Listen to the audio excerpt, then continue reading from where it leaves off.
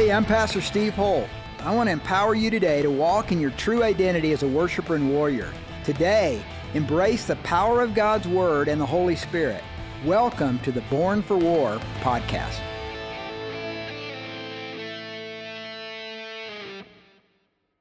So we're in the book of Romans, you guys, and I just emphasize this again, that whenever we read an epistle in the New Testament, anytime we read a book of the Old Testament, those were typically read all at once. It was like a letter, like you get an email from your fiance, or you get an email from your dad or a sister or brother. You read the whole thing, right? And even if it's 5 pages, you'll read the whole thing. You don't read like a set of verses, and then a week later you come back and read another set of verses. So that's what makes Romans hard is, number one, it's a long letter to the Roman Christians. But we've been in the first 3 chapters, and the first 3 chapters are really bad news. I mean, it's bad news because Paul is trying to emphasize that there's no righteousness. All these different things that you think are going to make you good and make you moral and make you righteous are never, ever going to get you into heaven. They're never going to get you into a personal, vital, dynamic, growing relationship with Jesus Christ. And that Christ came to give us that righteousness. But we've got this battle going on. So he's trying to take us through all the different avenues and all the different ways in which man tries to justify himself. And so turn to Romans 1. In Romans 1:16, again, I say this, it's not because I think you forget easily. It's because I'm always reminded that this is a letter, and I want us to follow the flow of the letter without reading it all again. But in Romans 1:16, that's the theme. That's the theme of the letter. He says, "For I am not ashamed of the gospel of Christ, for it is the power of God to salvation to everyone who believes, for the Jew first and also for the Greek." That's the point. So you couldn't have a better book, a better set of verses, chapters in all of the Bible about what is the gospel than the book of Romans. And as I said earlier, back in the beginning, we were talking about the very early days of Romans. I said, great revivals have broken loose through Romans. I mean, it was through Romans that Augustine discovered God in a new way. It was through Augustine's writings on Romans that Luther read his commentaries, an Augustinian monk, in 1516 that brought forth the Protestant Reformation because of the revolution that occurred in his heart, that he wasn't justified by the law, which is the way he had been taught in the Roman church at that time. And then John Wesley, who struggled so much to understand God and to follow God the best that he could. He even had a holy club at Oxford. Him and George Whitefield, they were together in that.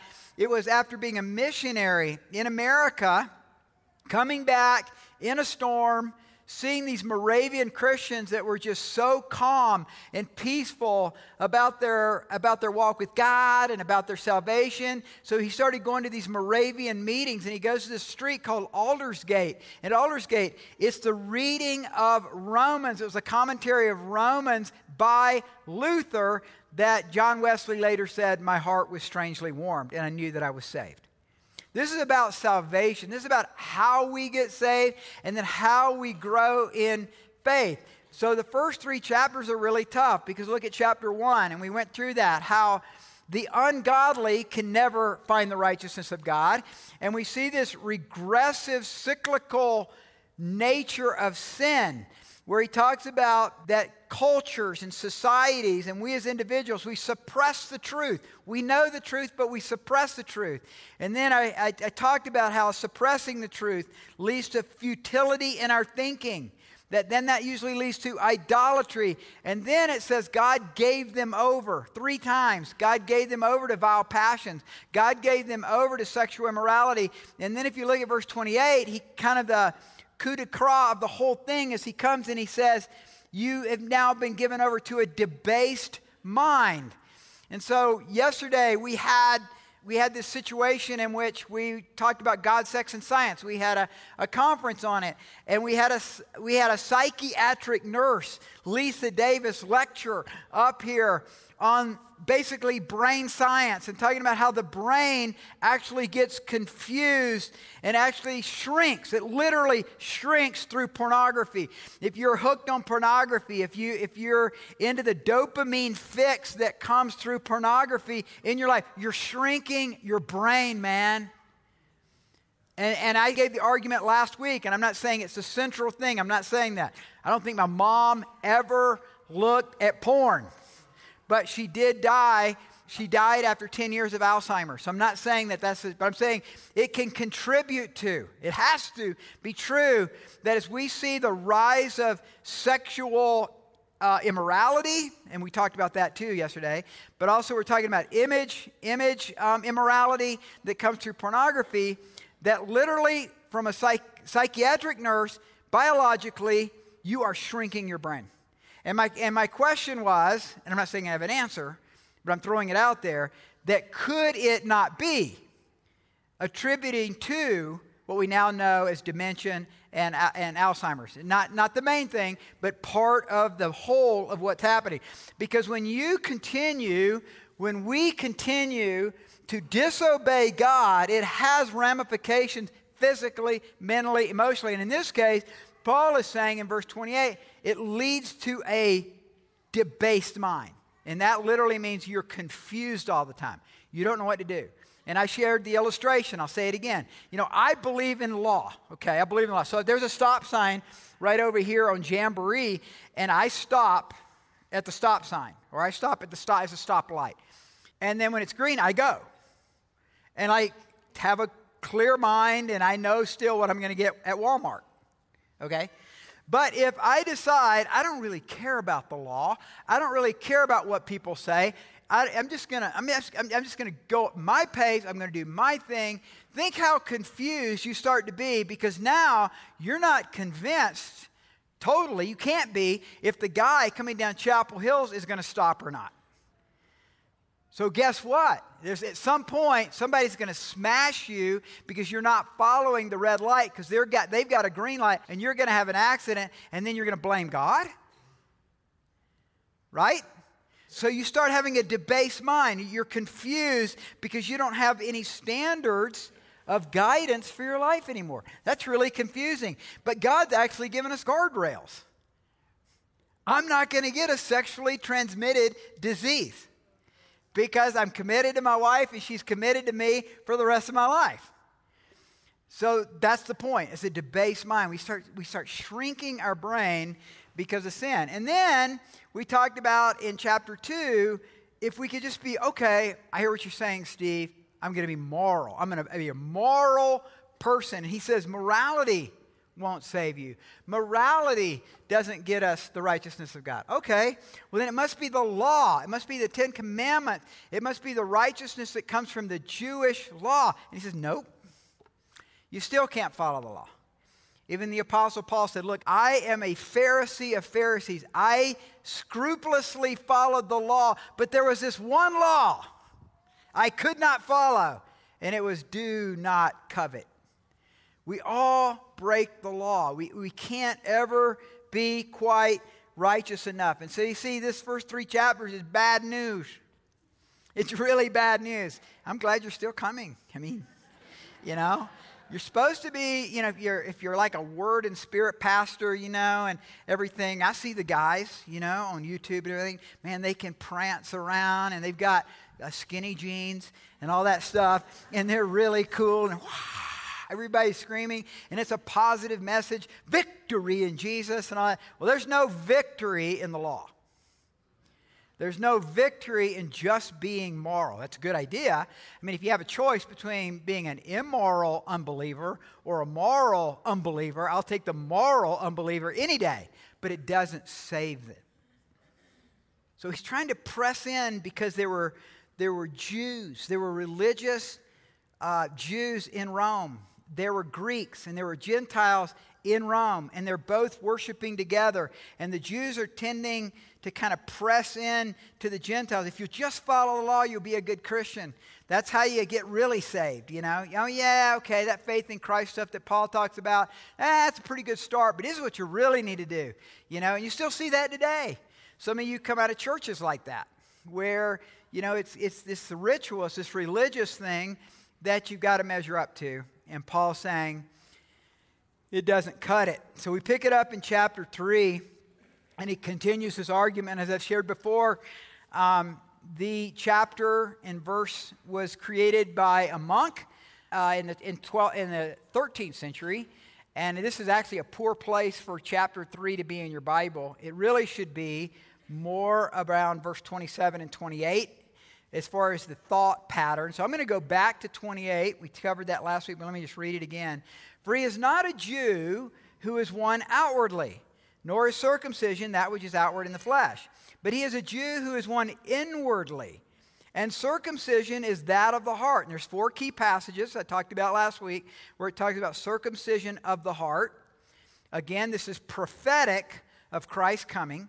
In the Spirit, not in the letter, whose praise is not from men but from God. Now this is where he goes next. So what advantage then has the Jew, or what is the profit of circumcision? Much in every way! Exclamation point. Chiefly because to them were committed the oracles of God. So his point is that if we keep saying, and he keeps reiterating, that the law, even the oracles of the Old Testament, don't save you, then what's the purpose? Why do we even have a Bible? Why do we even have the Old Testament? Why do we even have the law? And he says, don't say that, because the oracles of God are still important. And so you guys, you look at even America. When the Pilgrims came, they had a Bible.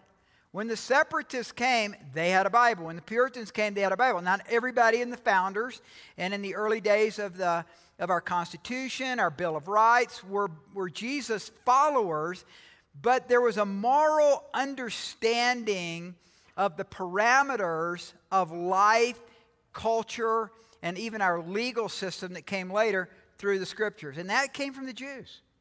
So that's good. That's good. That's a good thing. It doesn't save you, but it's important to have that. It's the standards. It's like I appreciate mom and dad that I grew up with and the way in which they taught me and the morals that they inculcated into David and I about sexuality and right and wrong.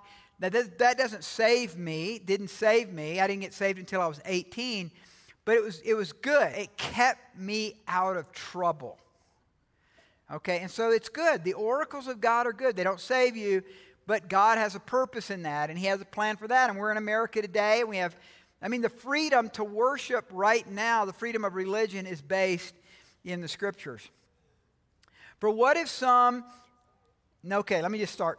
Before I read the next few verses. This is the hardest set of verses. Almost every theologue will tell you this is the hardest set of verses in the New Testament. So I'm going to do the best I can. And so here's what it says. It's these rhetorical questions. You know what a rhetorical question is? It's a question that's kind of so dumb that you don't have to answer, okay? So or you're asking a question that's so dumb to the listener that they don't have to answer. It's just obvious. Well, now here comes a set. This evidently were the kind of questions that Paul was getting in from the Romans and stuff. For what if some did not believe? Now he's talking about the Jews, the Old Testament. For what if some did not believe? Will their unbelief make the faithfulness of God without effect? Certainly not, or indeed not, or another would be banish the thought. That's another translation. Some of you have, if you have an NIV, it might say banish the thought, or heaven forbid, some say. Certainly not. Indeed, let God be true, but every man a liar, as it is written, that you may be justified in your words and you may overcome when you are judged. Here's what he's saying. Some people are saying that this is really true, you guys. When you read the Old Testament, someone came to me in the first service and said, "Yeah, man, you're so right on that. It's really true." If you read the Old Testament, it's really a chronology of unfaithfulness. It is that the Jews are constantly in rebellion to God. Judges is one of the best examples. You've got, they're in the promised land. They got in, and they've taken the promised land. Joshua led them in. And then it's like, you got Joshua, and it's like really cool. I love teaching Joshua because it's so positive. It's very victorious. And then it's Joshua judges. And like within a generation, they're already in trouble. They're already in trouble, man. They're already lying and cheating and going into idolatry and marrying the Canaanite women when God told them not to. So then what happens? Slavery. Then there's some gal who's under a tree named Deborah, and she's under the tree of Deborah, and she gets a vision from God, kind of like a Joan of Arc, you know, and then she gets Barak, and they go in and they get 40 years of freedom because of winning the battle against Sisera and the whole situation. And then they go back into sin, and then God raises up Gideon, and he doesn't even want to do it, and he's running around trying to hide from God. God convinces him, you know, with this little contingent of men. That's the story. So the point is, look, we've read your scriptures. We've read your Old Testament. They weren't called Old Testament then. We've read your Torah.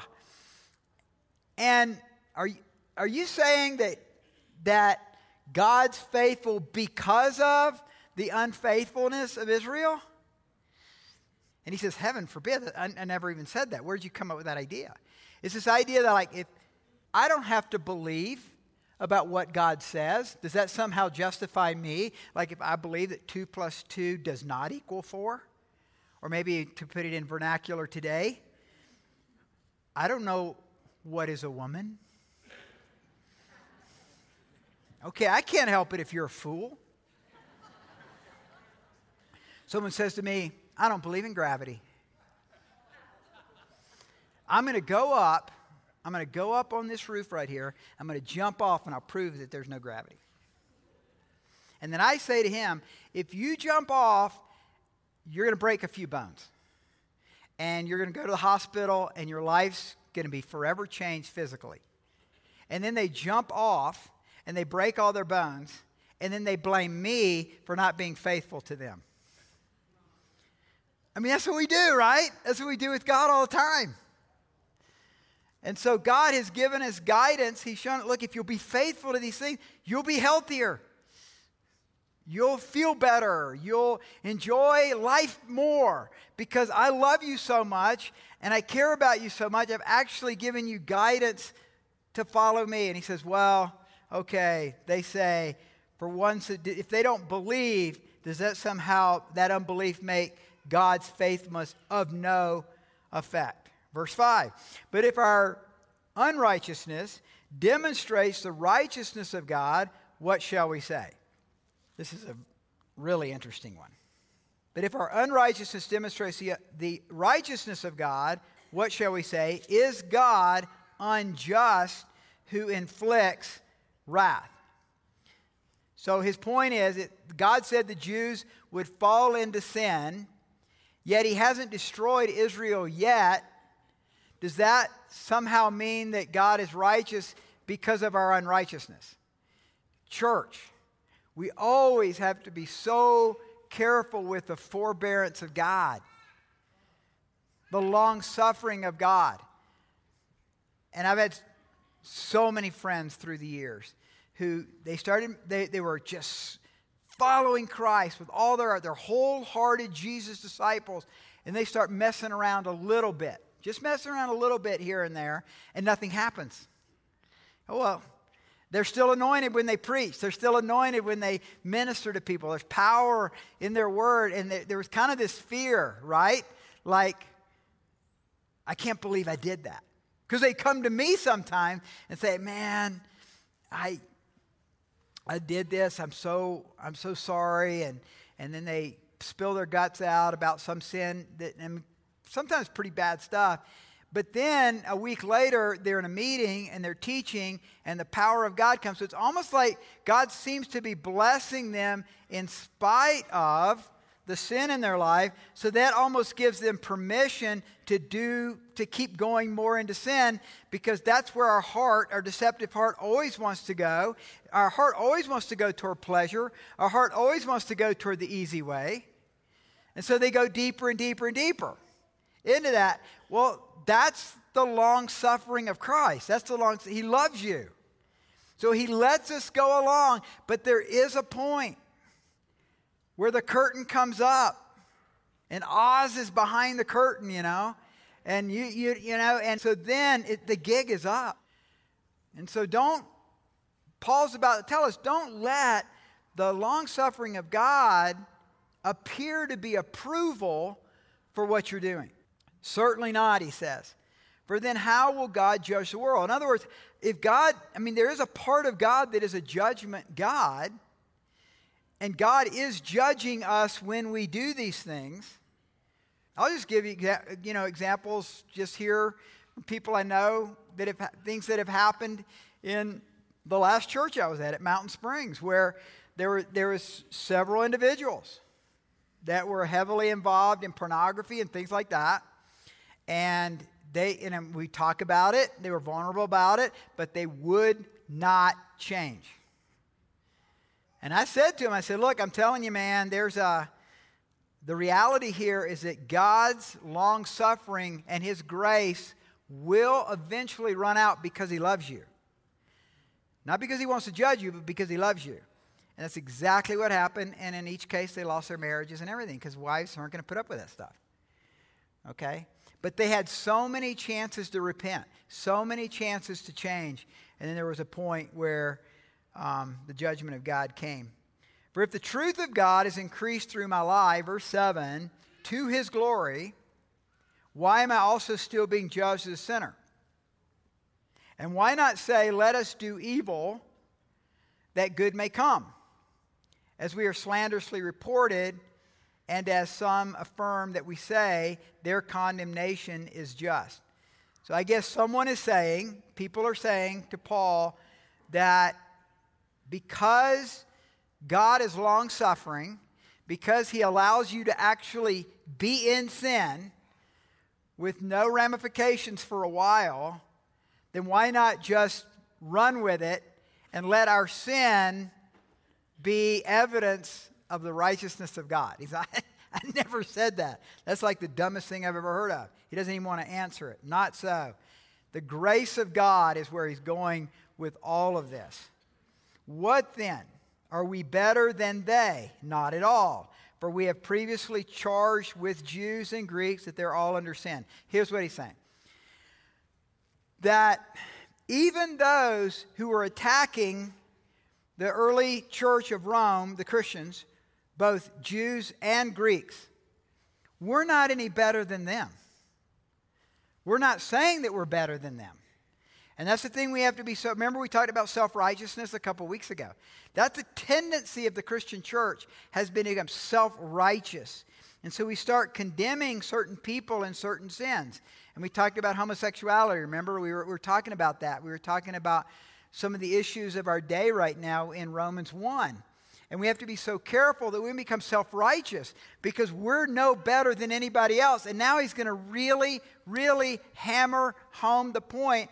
And so Paul, who's a genius, puts together all these different verses from the Old Testament to put a train of thought, anointed by the Holy Spirit, to just make his point clear. You can't find any righteousness in yourself. You are never going to be righteous enough. Look at verse 10.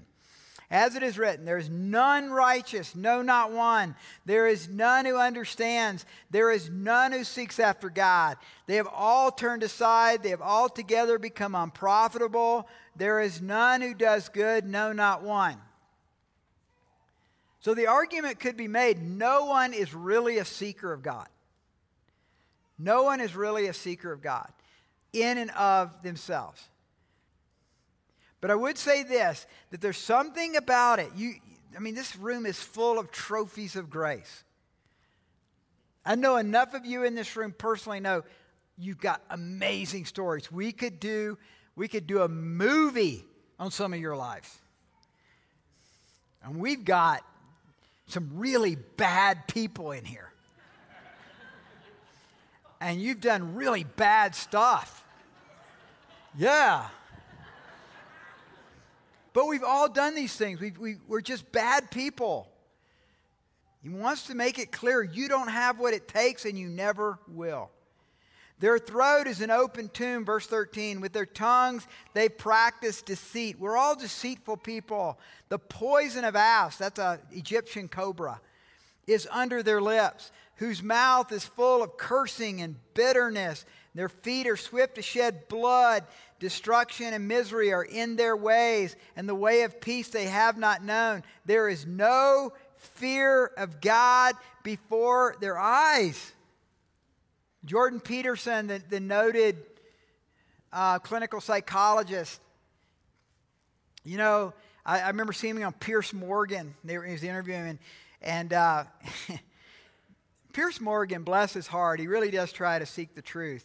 But he's so naive. I mean, I hope you'll figure this out over time. But he was interviewing Jordan Peterson, and he said to Piers Morgan, he said something about good and evil. And he said this. He said, you know, in my studies, what I found is just how evil people are.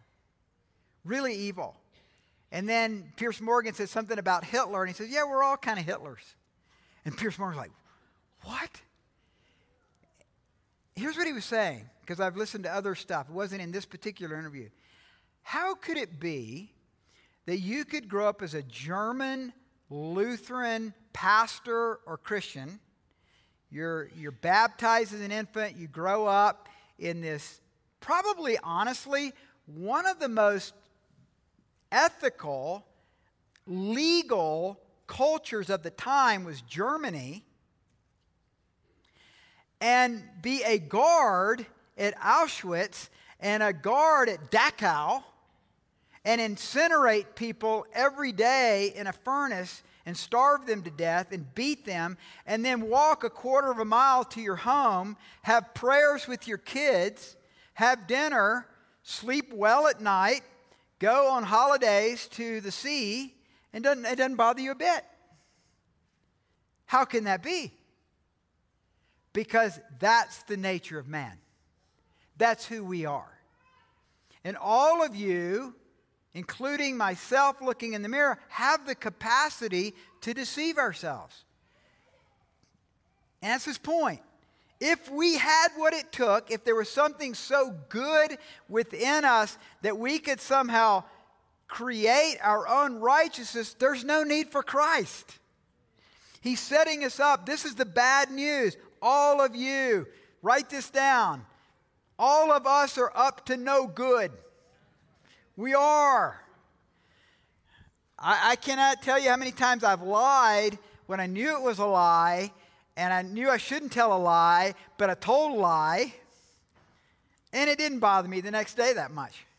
And I'm a pastor. I'm a professional Christian. So there's no fear of God before their eyes. Now we know that whatever the law says, it says to those who are under the law, that every mouth may be stopped and all the world may become guilty before God. Therefore, by the deeds of the law, no flesh will be justified in his sight, for by the law is the knowledge of sin. All that the law is a mirror, James says.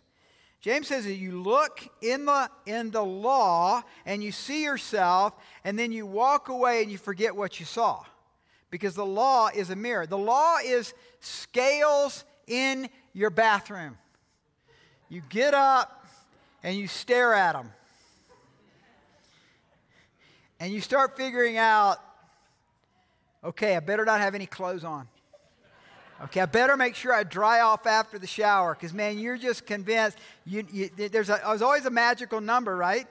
Like my dad, 91 years old. He told me, I've told this, I think, to you guys before. I know I've told it to the men, that my dad's so funny. He's 91, he's in great shape, smokes a cigar every day, and just feels great, and takes a mile walk, and he's cool, man. And anyway, so he gets on the scales every day, and he says, if I'm over 160... then when I go to my Bible study where we have pancakes and bacon, I don't eat the bacon. That's a pretty cool dad, though, you got to admit. Like, Dad, that's kind of thing, you need the protein, whatever, forget it, you know.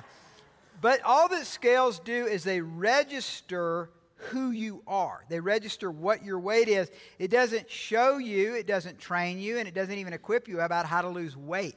It shows you who you are. That's all that the law is. So the Ten Commandments was to show us sin and to show us our depravity, but it doesn't change us. It can't change us. But now we're starting to move into good news. And by the way, starting next week, lots of good news. The whole rest of Romans is fantastic news. It will revive your heart. It will bless you. It will empower you. And we'll be off and running. But we've still got a little bit more here. But now the righteousness of God apart from the law is revealed, being witnessed by the law and the prophets. Even the righteousness of God through faith in Jesus Christ to all and on all who believe. There's no difference. So he's saying, look, okay, the law identifies sin, helps you know you're a sinner. It scales, it shows you're overweight, shows you're underweight, whatever. All it does is register that. But now I'm showing you this is how you find the righteousness of God, is through putting your trust in Jesus Christ, because he takes all the wrath of God and he releases into you all of the righteousness of God. So when they would do these sacrifices, they would take that lamb and they would slay that lamb, and the priest would lay hands on the lamb. And the idea behind that was that the wrath of Israel, the wrath of the nation of Israel, was poured into, our sins poured into that sacrificial lamb. That was prophetic. That was symbolic of Christ to come. And so it is with us, church. So it is with us that God lays his hand upon you when you put your faith in Christ. He lays his hand upon you and he says, I'm taking all of your unrighteousness and I'm laying it now upon my son. And now I'm pouring the righteousness of God outside of yourself. Whether you're moral, immoral, whether you have a debased mind, whether you've been a good religious boy and girl, whatever it is, I now pour the righteousness of God into you. Jew or Gentile, Jew or Greek, doesn't matter. For all have sinned and fall short of the glory of God, verse 23. And so back in ancient times, they had these archery contests, and they would have, it'd be like 50, 75-yard shots that they would do with the bow, and you got your target there, and a bullseye is pretty small. I mean, it wasn't very big, so you couldn't see with the naked eye, and they didn't have long-range glass back then, but there would be somebody down there. I'm sure they weren't next to the target. I hope not, because, you might get some guy could cough and, but they would walk up after the shot, and then they would shout out, sin 1, sin 2, sin 3. And that's where King James, in the 17th century, when they were putting together the King James Version, they came up with the word sin. It means missing the mark. It means missing perfection. It means missing God's perfect righteousness. Being justified freely by his grace through the redemption that is in Jesus Christ, whom God set forth as a propitiation. What a big word. What a strange word that is. It means satisfaction. Being justified freely by his grace through the redemption that is in Christ Jesus, whom God set forth as a propitiation, a satisfaction by his blood through faith. Faith, faith, faith, faith, faith. Justified, so many different definitions. Quick, easy one. Just as if you've never sinned. Just as if you've never sinned. So when we put our faith in Christ, you are made completely 100% righteous in Christ. You are set free from your sin. And that's the whole rest of the book of Romans. The whole rest of the book of Romans is how to actually apply this freedom. And he's going to talk about the battle of the flesh. He's going to talk about these things. And it's super cool. And when we do our wholehearted advance retreats, when we do those with men, I go through Romans 6, 7, and 8. I just hammer it and hammer it. And so I've got already my sermon notes, and I can't wait to get there. But Christ, at the cross, took all of your wrath, all of your rebellion, all the bad stuff we've all done. We've all done bad stuff. He took it all on himself.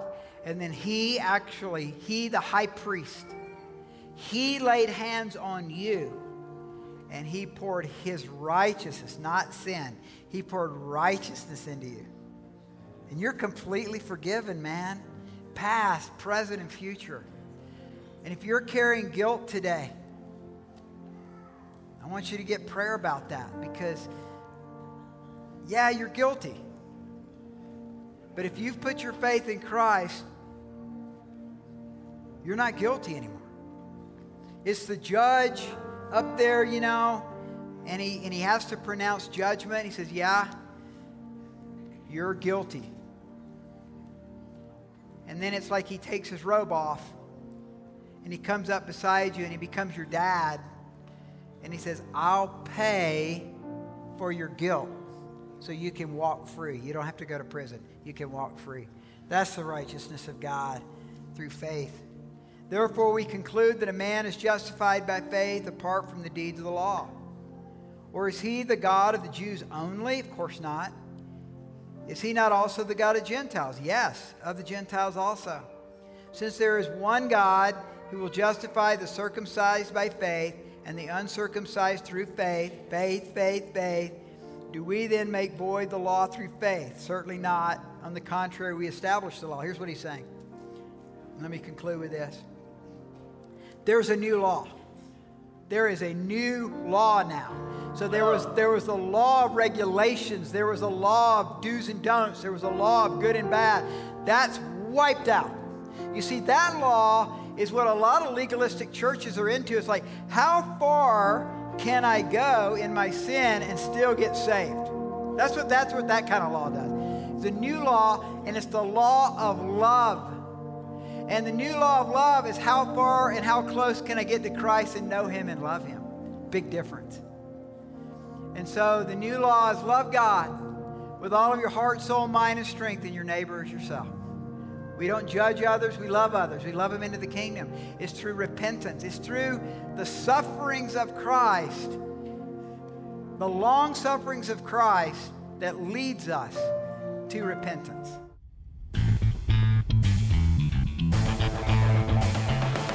Thank you for listening to the Born for War podcast. We hope today's message has empowered you to make a difference in your world. To connect with Pastor Steve's sermons, books, and blog, visit steveholtonline.org. God bless.